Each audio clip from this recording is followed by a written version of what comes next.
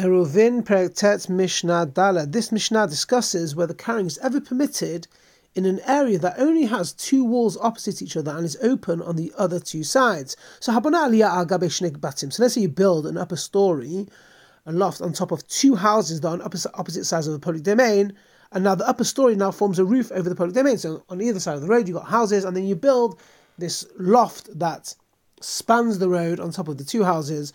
So that's number one. V'chein gesharim hamfushalim, and so too if there are bridges that cross over the public domain, so the road underneath the bridge is open on two opposite sides, but it's enclosed on the other two sides by the walls holding up the bridge.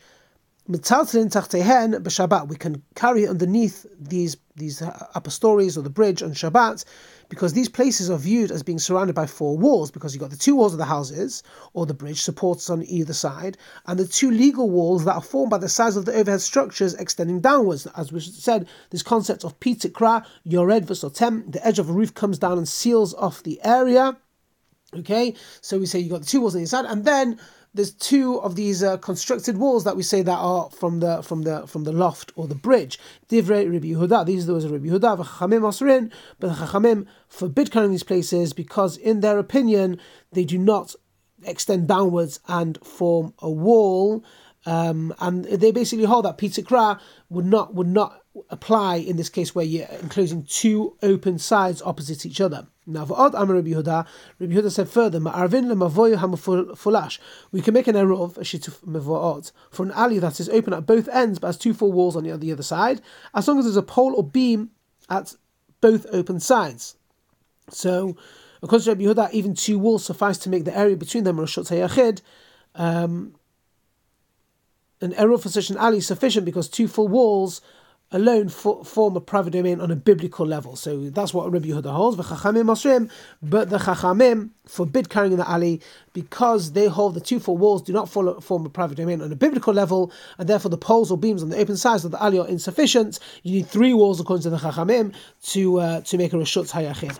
Perek Yod Mishnah Aleph, the first two Mishnahs of this Perek deals with the person who finds several pairs of tefillin in an open place, such as a field, where they could be defiled by animals or whatnot. This Mishnah teaches how this person can take them to a safe place through a public domain on Shabbat. Tefillin. If one finds several pairs of tefillin in a field or other unsafe place, machnisim zog zog, you should bring them in pair by pair. So as in, the person should wear them one pair at a time in the regular way, one on the arm, one on the shoulder, one on the head, and bring them to a safe place where it takes them off, goes back, repeats the procedure until all the pairs are secure. By wearing them, this person is not committing the transgression of carrying in a public domain, because wearing tefillin is like wearing a garment. So this Tanna Kama is basically holding, so there's basically a machloket, whether or not the mitzvah of tefillin apply on weekdays or only on weekdays on Shabbat as well. Now, our Mishnah, the Tanna Kama is holding that wearing tefillin is obligatory even on Shabbat. So therefore, you can wear tefillin Rosh Hashanah because you're wearing them like clothes. The rabbis, however, they ban wearing tefillin on Shabbat because they're concerned that if someone wears tefillin on Shabbat, the leather strap breaks, they might come to carry it Rosh Hashanah,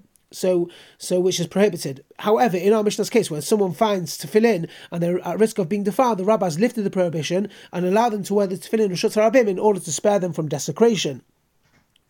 So that is the opinion of the rabbis. Now, that's the opinion of the Tanna Kama, so that we see that they can bring it in. Rabbi Gamliel says, Shnaim, you can bring them in 2 by 2. You can wear 2 pairs at a time, 2 on the head, 2 on the arm, because even wearing 2 pairs is not considered carrying. So Rabbi Gamliel holds that you can only wear tefillin on weekdays, not Shabbat. So you can't wear them Rosh Hashanah on Shabbat because they're not considered clothing. However, over here we're saving them from desecration, so you can wear them on in Rosh Hashanah on Shabbat, like we do with jewelry. However, you can also wear 2 pairs of tefillin because you can wear 2 pairs of tefillin on the head. So essentially, he permits you carrying it like that. Now, in what case does this apply? As in, when can you bring tefillin to a safe place through a Rosh Hashanah on Shabbat? In cases of old ones, which have markings to show that they are definite tefillin, but in cases of new ones, which have no markings like this, may not even be tefillin. Patur, one is patur, and you should not save them by wearing them in the public domain, because there's a concern that if you don't know that these are tefillin, there could be a kamiyah, there could be an amulet, and these things will not then be permitted to be worn on Shabbat. Now, the question is, what do we do if there are many pairs of tefillin, so many pairs that even if you wear them 1 at a time, 2 at a time, back and forth, you won't be able to save them all before they're on Shabbat. But Sa'an Suva Tim or Kurichot, if you found them in numerous pairs or large bundles, so there's so many of them to say before nightfall, Machshich Alehem and you should stay with them, guard them until nightfall, and bring them to a safe place. However, in the time of danger, okay, if let's say at this time, when you'd wear them, you'd put yourself in danger, Mechasan v'holech lo, you should just cover them and leave.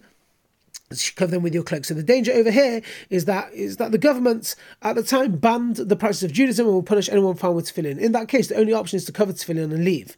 But if the danger is that the person might be attacked by thieves, then you can't abandon the tefillin because you can actually carry them. You're not going to get done by the government. So what you do is you carry them, you pick them up, you walk less than 4 amot at a time. Okay, less than 4 amot, stop.